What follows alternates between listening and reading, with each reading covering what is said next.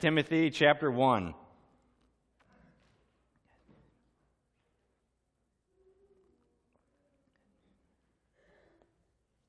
You guys need to enjoy these little breaks I give from 2 Thessalonians because I don't give money, all right? We're in 2 Timothy chapter 1.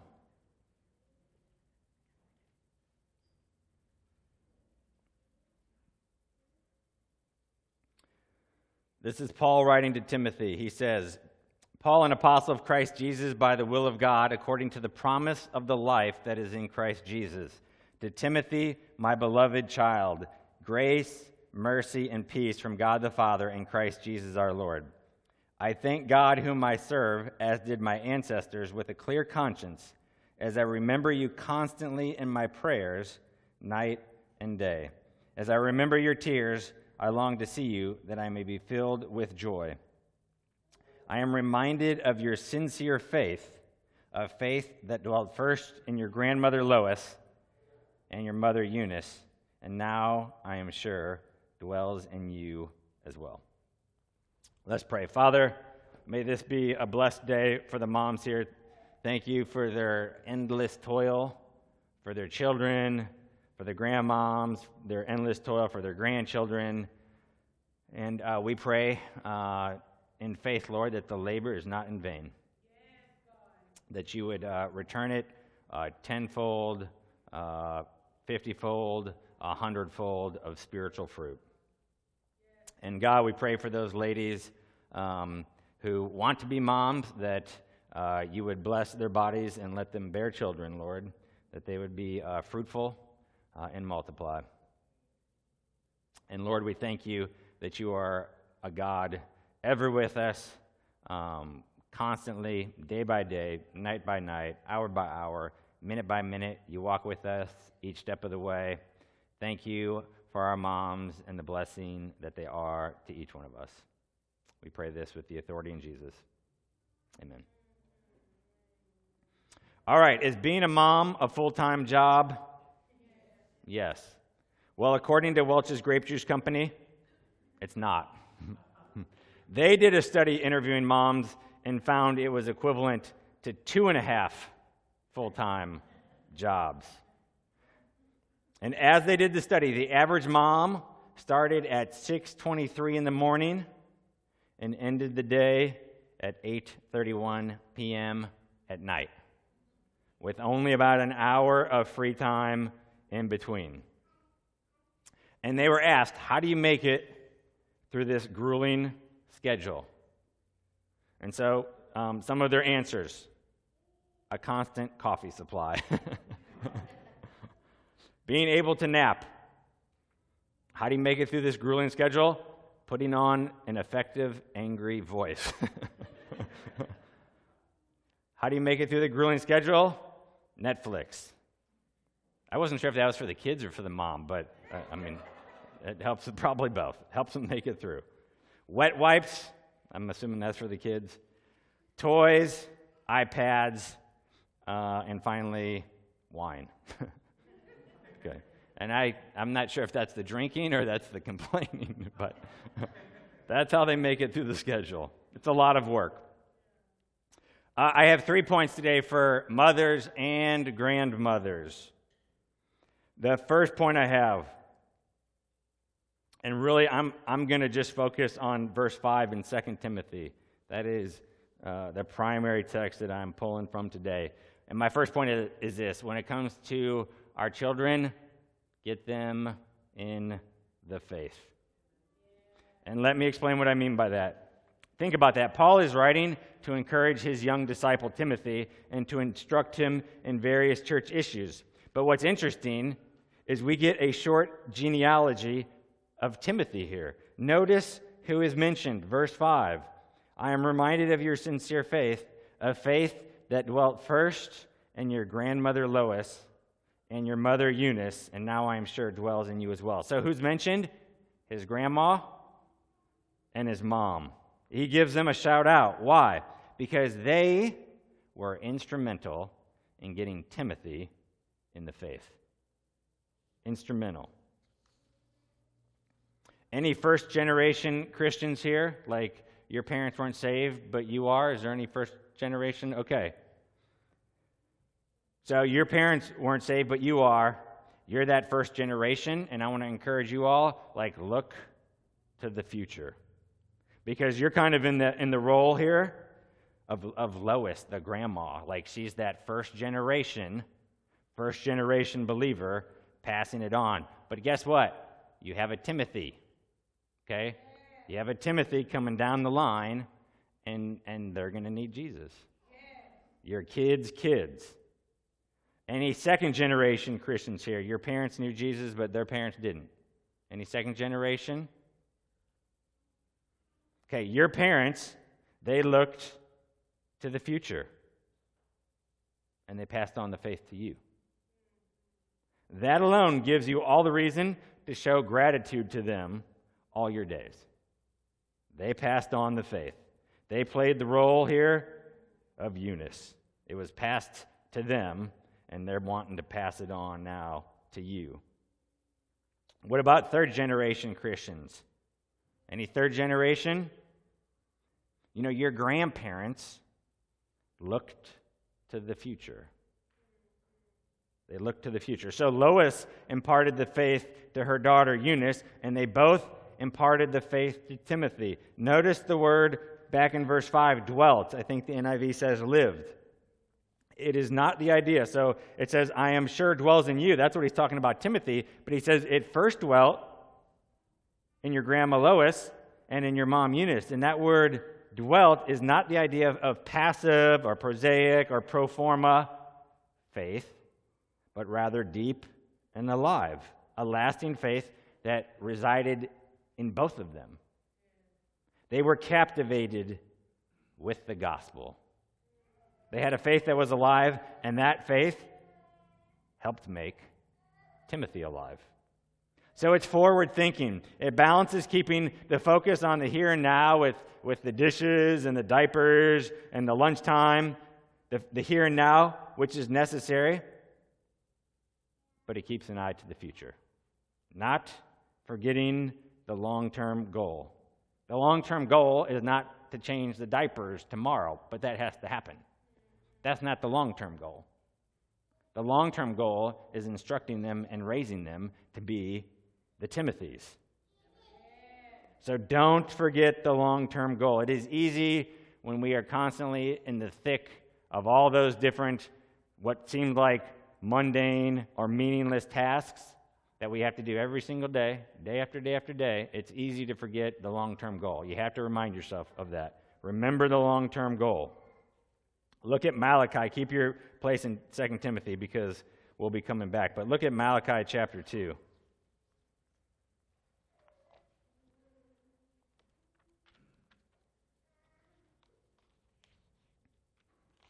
It's right before Matthew.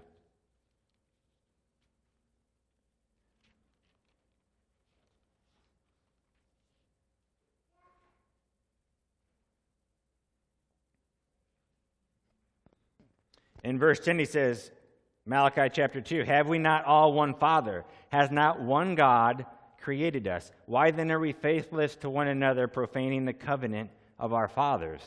Judah has been faithless, and abomination has been committed in Israel and in Jerusalem. For Judah has profaned the sanctuary of the Lord, which he loves, and has married the daughter of a foreign god.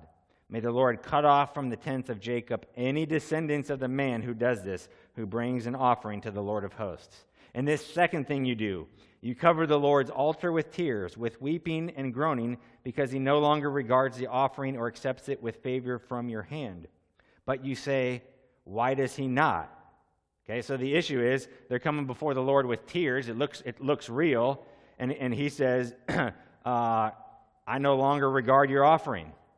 And they're like, why? He goes on, verse 14, because the Lord was witness between you and the wife of your youth, to whom you have been faithless. So he's rebuking the men here for being faithless to their wife. You have been faithless, though she is your companion and your wife by covenant. Did he not make them one with a portion of the Spirit in their union? And what was the one God seeking? And here we get it. One of the purposes of marriage. What was the one God seeking in that union? Godly offspring. Godly offspring. That's one of the purposes of marriage. So, this is God's work. We totally recognize that. And we understand that. And at some point, each of our kids have to decide if their parents' God will be their God. And they have to make that decision. But guess what? We can put them in the best position to make that decision for Jesus. We can train them. We can pray for them. We can pray with them. We can prod gently. But here's the thing. They need to know the truth. And they need to see the truth lived out. Listen, the greatest witness to the truth of the gospel, okay, not the greatest witness of the gospel, but the greatest witness to the truth of the gospel, because they still need the words to hear the gospel, but the witness to the veracity of the gospel is your daily living before them. They need to see what you profess line up with your actions. How you act, how you respond, how you interact with them. And when you mess up, they need to see how you make it right. They need to see you repent. They need to see you apologize. They need to see you humble yourself. So notice the continuation of faith. It goes from Lois to Eunice to Timothy. And go back to 2 Timothy. And notice what Paul, one chapter later, commands Timothy to do. He says in verse 1 of chapter 2, 2 Timothy, "You then, my child, be strengthened by the grace that is in Christ Jesus. And what you have heard from me in the presence of many witnesses, entrust to faithful men who will be able to teach others also."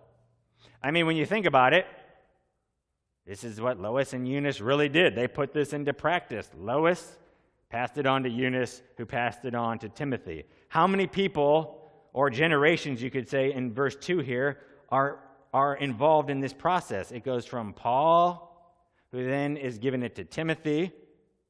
What you've heard from me. So Timothy, what you've heard from me, Paul, from Paul to Timothy. And then who's it going to? Faithful men. It's all right, you can say it. Faithful men. And then what? Who will be able to teach others also. So there's like four generations, so to speak. Paul, Timothy, faithful men, others. Paul saw the importance of passing on the faith, not just to the next generation, but to the generation after it and the generation after that. You're training your kids, yes, but in a very real sense, even if you don't have grandkids yet, you're training your grandkids. Because your kids will pass something on to their kids, and their kids will pass something on to their kids. And I remember, and I remind myself of this, and one of my early disciplers emphasized to me after I had shared at a hardware store with someone, a dad, and he's like, just remember, when you share with someone, you're not just sharing with one person. You're sharing with an entire family. You know, because he might go home that night and say, yeah, there's this guy at the hardware store telling me about Jesus. And then, boom, that message is getting spread, inadvertently or advertently. Maybe that dad gets saved, and then guess what? What is he going to do? He's going to share that message with the rest of his family. I mean, that's what you see in Acts a whole lot, right? Guy gets saved, and then who gets saved after? The household, right? Do we need to do what Welch's was talking about and get some of y'all that coffee or something? So Paul saw the importance of passing on the faith. If this is the case, then we'll never hit an age where we're not passing on the faith. Amen? So whether the title is mother, grandmother, great-grandmother, you're passing on the faith. Listen, the next generation depends on you, and so does the one after it. We've been tasked to pass on the faith. So get them in the faith. Second, get them in the Word. Look at 2 Timothy chapter 3. Look what Paul is commanding Timothy in verse 14 of chapter 3. He says, "But as for you, continue in what you have learned and have firmly believed, knowing from whom you learned it, and how from," what does your version say? Childhood. See, I'll get you involved some way. and how from childhood you have been acquainted with the sacred writings, which are able to make you wise for salvation through faith in Christ Jesus. From when did he do it? From childhood. Well, I mean, did Timothy just stumble across the scriptures on his own? No. Well, then how has he known it since childhood? From his mom and from his grandma. Hold your place there. Look at Acts chapter 16.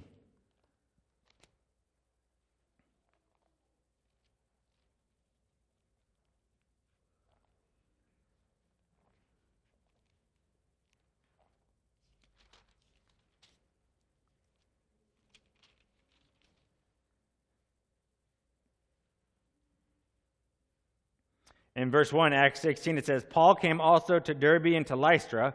A disciple was there named Timothy, the son of a Jewish woman who was a believer, but his father was Greek. So, if his mom is Jewish, guess what at least one of her parents were? Jewish. Okay? So, very likely, even though it doesn't explicitly say it, Lois was very likely Jewish as well. And what did Lois and Eunice do? They grounded him in the Word. And here's what's amazing. Timothy's dad likely wasn't saved. Notice what it says there. Jewish woman who was a believer, but his father was a Greek. Right? Now, if they're both believers, he probably would have said a Jewish woman who was a believer as well as his father, who was Greek. No. So we get the idea here that his dad wasn't saved. And he's not mentioned in 2 Timothy, which would really not make sense according to Paul's theology, not to mention the dad if he was influential in Timothy's spiritual life, right? So he's not mentioned in 2 Timothy in regards to Timothy's spiritual upbringing. We see the distinguishment here in Acts 16. And then further, Timothy wasn't circumcised. And any Jewish male, his dad would have made sure that would have occurred. Especially before the gospel came to that region. So Lois and Eunice educated Timothy spiritually.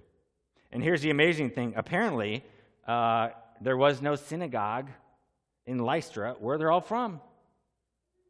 So where did they go? I don't know, but they just couldn't walk down the street. They had to go to some extreme to get Timothy grounded in the scriptures, because there was no local synagogue where they were from to be a part of. It wasn't just easy. They couldn't just walk down the street and go to the synagogue. They had to make some concerted effort of some type. But guess what? They did it. They grounded him in the Word. Somehow, some way, they got him in the Old Testament scriptures. They found a way. Guess what? Find a way to get your kids in the Word. Too many resources today for them not to be. Where do our children rank today? You know, where do they rank? Our society decided 49 years ago where children rank in the list of important things. We wrote it into law. We wrote it into law with Roe v. Wade. That's where our society says they rank. And brothers and sisters, it looks like we are on the precipice of overturning this vile and heinous law. But a society that doesn't value innocent human life makes a statement to all about its value of all children. One article said, talking about motherhood, children rank way below college, below world travel for sure, below the ability to go out at night at your leisure, below honing your body at the gym, below any job you may have or hope to get, below everything. Children are the last thing you should ever spend your time on. She was bemoaning the fact that that is the way our society is. Listen, if you grew up in this culture, which would be all of us, if you grew up in this culture, it is very hard to get a biblical perspective on motherhood.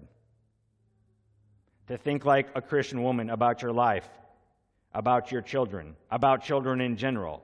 How much have we listened to partial truths and half lies? We must recognize them, we must reject them, and toss them in the Kidron Valley with nothing ever to do with them again. We want biblical truth. Our kids are too precious not to do this. I know some of you are thinking like, wow, man, he's really kind of going at it on Mother's Day. I looked back at like my last 4 or 5 sermons, and they were kind of fluffy, okay? There's nothing wrong with fluffy, especially on Mother's Day, but about every 4 or 5 years, I'm going to be a little bit more direct and blunt on some things on Mother's Day. Because I love you. Truth. Okay, our kids are too precious not to do this. Educationally, let me just say this. I don't understand, this is just me, but this is also me speaking as a pastor, so pastor, believer. I don't understand why we leave our kids' educational path up to them.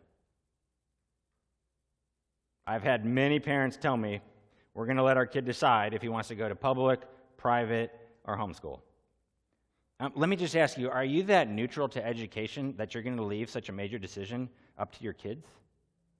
I mean, do you really think that they're wiser to make that decision than you are, especially at that age? That doesn't make sense.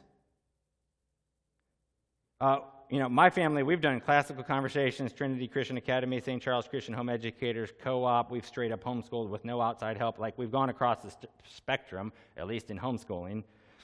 But here's the thing. We've done what's best for our kids based on what we thought, not what they thought. I mean, think about it. Most kids, if you ask them, hey, there's this really challenging class over here, and we think it'd be great for you to do. What do you say? What do you think? I mean, you think they're going to be, oh yeah, count me in. I mean, there's like 1 or 2 out there that would do that, but the vast majority, no. They're going to do like we expect kids to do, and they're going to take the path of least resistance. Why are they going to do that? Because in our flesh, that's what we do. We take the easiest path.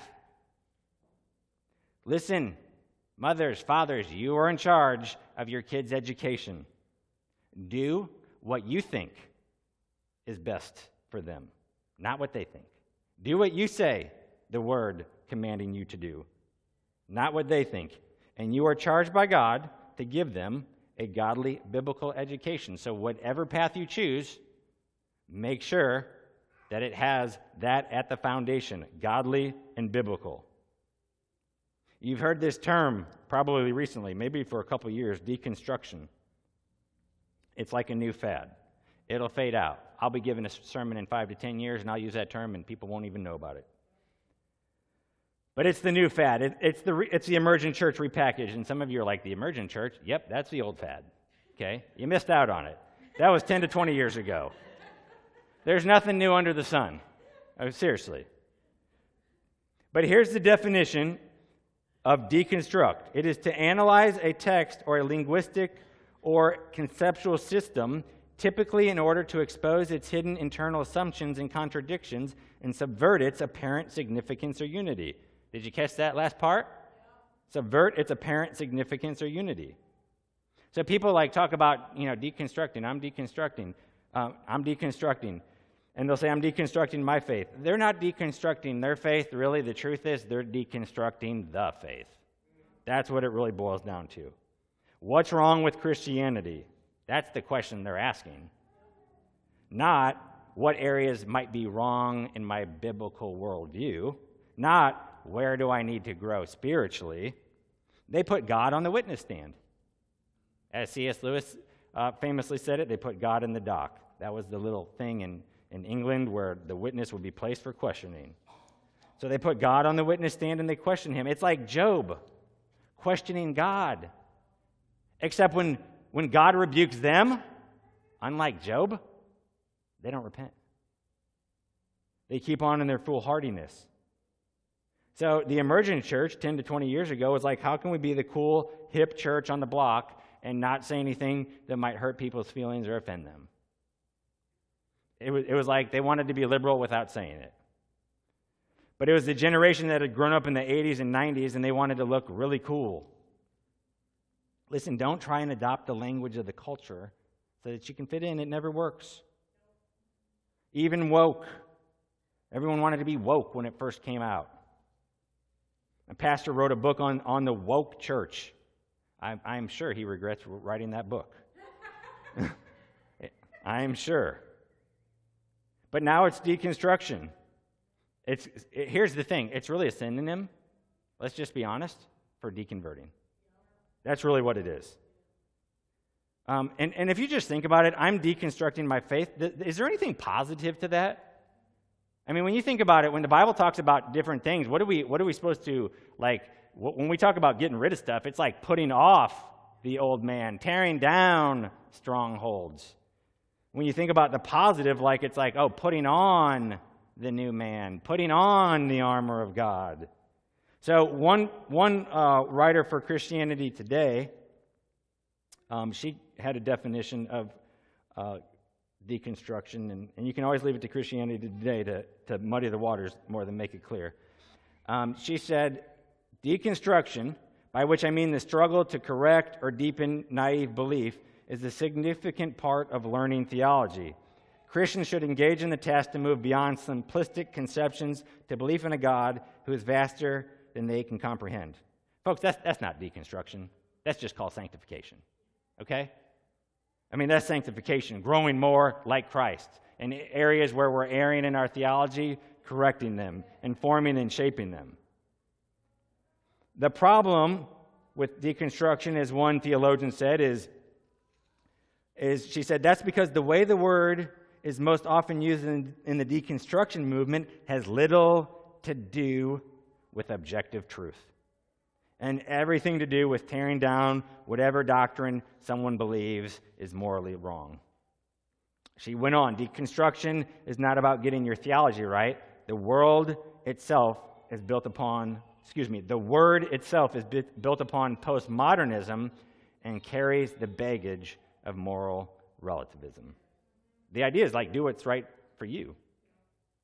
You know? So you don't like the Bible addressing, marriage between a man and a woman. Okay, just get rid of that. Like, deconstruct that. That is antithetical to the teaching of the Bible. Now, if your neighbor calls you up and was like, hey, can you come check out my deck and help me and make sure you think it's like real sound, and you go over there and you get up on his deck and you're looking it over with him, and over on this side there's like a couple spindles that are loose, and over here there's like a rotted board on the floor, and maybe the handrail needs to be replaced, and you point that out to him, and he's like, well, what do you suggest I do? And you're like, just wreck the whole thing. Just deconstruct it completely. No, really? Like if you have a couple problem areas, like you would fix those areas. Not just tear down the whole deck. I mean, that's kind of that is the extent to which they're suggesting people go. No, you fix the bad boards. You refasten the spindles.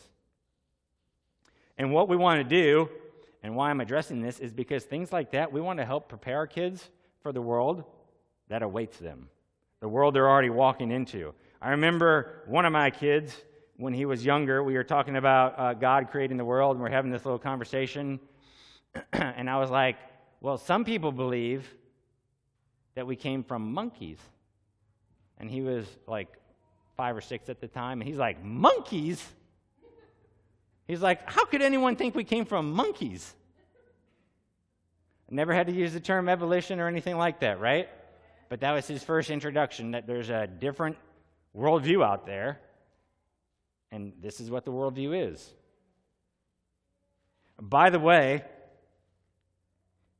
there's a Christian organization out there, quotes, Christian organization, whose aim and intent is to get theistic evolution really spread throughout the churches in all forms and fashions.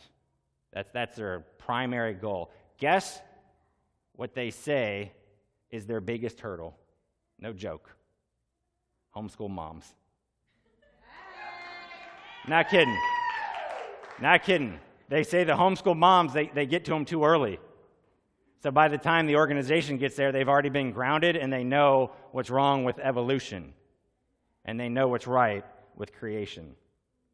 Go homeschool moms. So get them in the Word, and then finally, get them in the church.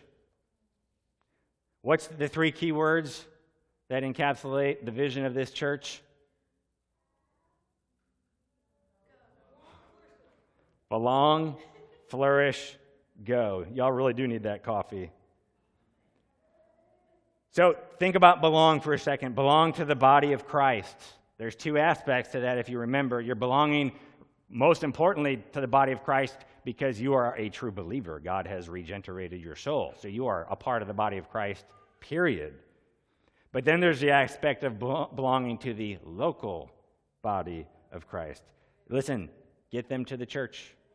This is part of belong to the body of Christ. They need to be connected to the church. They need to love it and be a part of it. Listen, they need community just like you do. Jude 3 says, "Beloved, although I was very eager to write to you about our common salvation, I found it necessary to write appealing to you to contend for the faith that was once for all delivered to the saints." I mean, that's what we're doing with our children, contending for the faith. Who was it given to? To the saints. Where do you find the saints at? Hopefully in church. Hopefully they're out there too. But hopefully right here. So put them in a context where they hear the truths at home, reiterated right here. How many times have I won't say my kids, but how many times have kids come home and they'll say something like, "Oh, guess what I learned at youth group tonight?" And they tell you some truth, and it's kind of revolutionary for them. And you're like, "Man, I probably said that to them at least 1,000 times." But you know what? That's okay. Because they needed it reiterated by someone else for it to get through, okay? They're not going to get 100% of what we already know that, okay? They're not going to get 100% of it, okay? They need it reiterated by someone else for it to get through. When I led junior high ministry for many, many years, many of those kids had been come up through a homeschool very godly families, homeschool, private school, and public school, but very godly families. But guess what? You talked with some of them. Guess when it finally started to click for them? When they started coming to the youth group and hearing it re-emphasized by someone outside the home. The parents had done a great job laying the foundation, but they needed to see, hey, there's other people who actually believe this too. Yeah. Reinforcement. So we're coming along to complement what the parents are doing. Not supplement, but to complement, okay? That the kids, you talk about the spheres, right? The family, the church, the civil authority. I mean, who are the kids given to? Well, y'all the ones that had them, it goes to the family. But that doesn't mean the church doesn't play a role.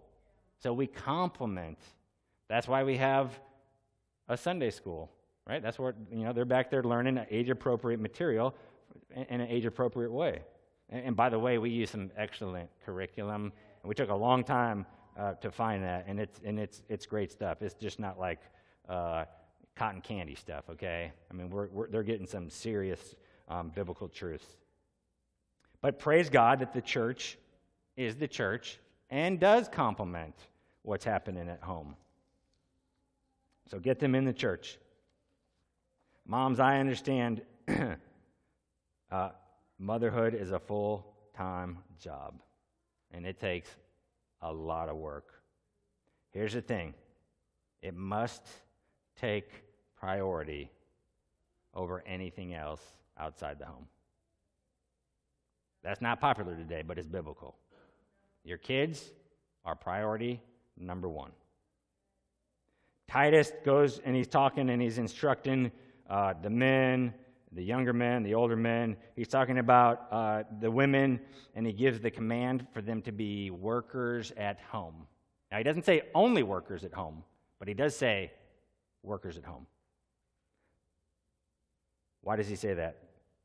Because he's emphasizing something. All these spiritual qualities he's talking about they need to have. One of them in this list of spiritual, you know what, we just need to look at it so you get the point fully. Titus chapter 2.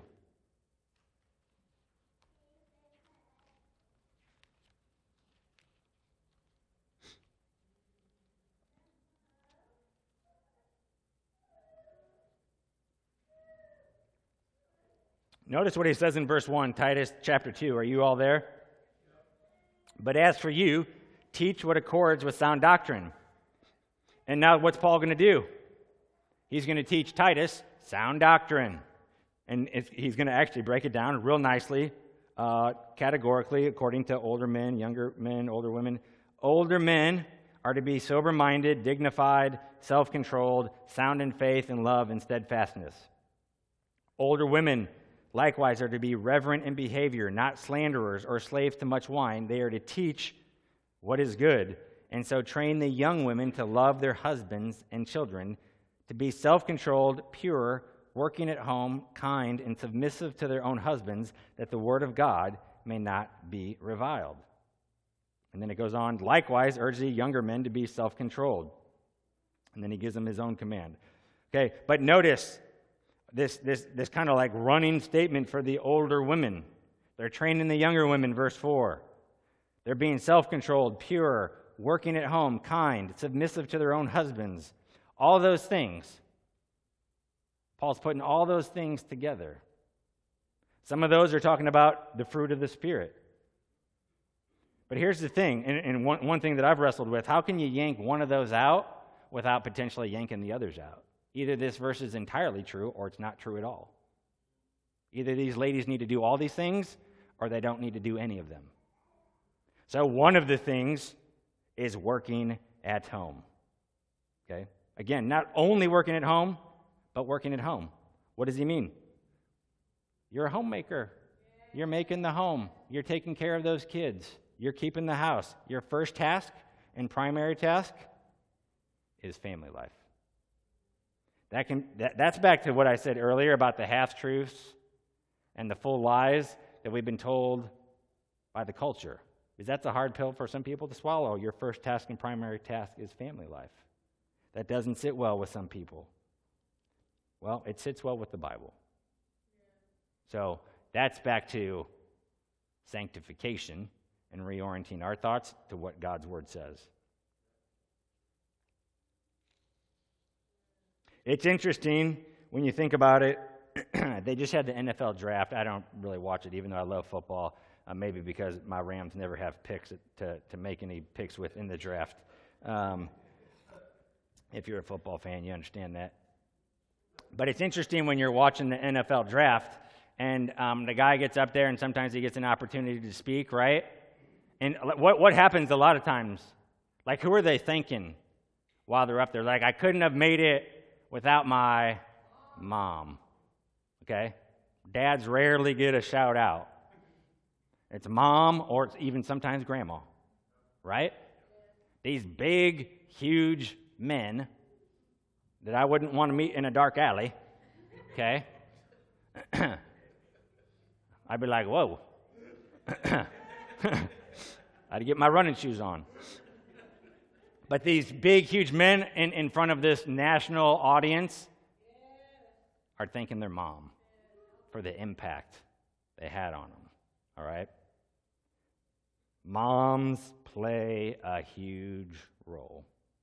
It can't be understated. Okay, they play a huge role. That's not something that is echoed much today. But it's huge. They have a huge impact on their children. For some, it will be years and years and years before you see the full impact. Okay? There will be toil, there will be labor, there will be sweat, there will be hard work, and that's just one day. Because there's going to be more toils and labors and sweat and hard work. It is worth it. It is worth it. Keep your eyes on that long-term goal. Okay? We're making Timothy's. We're making Timothy's. Here's what it says in Psalm 55. Cast your burden on the Lord, and he will sustain you. He will never permit the righteous to be moved. All the struggles, failures, shortcomings, we've all got them. Moms feel it, maybe the most at times. Like God has you, okay? He's got you. You can do what he says right here, Psalm 55, cast your burden on the Lord, and just be done with that. We all fall short. We all fall way short of the glory of God, and we all fall way short in different areas of our lives. Yes, we could always be better moms and dads, absolutely. Absolutely. Some of us need to stop beating ourselves up about that. That's not from the Lord. That's from Satan. So cast any burdens regarding your children onto him. He will see fit to take care of it. As long as your children have breath, there is hope. All right, took me about 18 years. 18 years. All right, before the Lord got a hold of me. And a lot of prayers, a lot of sweat, toil, labor on my mom's part. My dad would freely admit that he did not play much role in my upbringing. Okay? And my mom, she was like that Lois or that Eunice, okay? But it took 18 years. While your kids still have breath, there's hope. Pray, pray, pray, pray, pray to that end. Pray to that end. God is very gracious. He knows what he's doing. Continue to trust him. Continue to seek him. Continue to pray for your kids and your grandkids. Let's pray.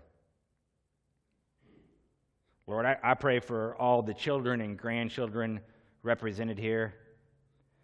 And some of them are young and don't know you. Please save them at an early age. Some of them are older and don't know you. We pray that you would redeem them, God. Do whatever it takes for them to come to saving faith in you. May the moms and the dads continue to pray in faith, Lord.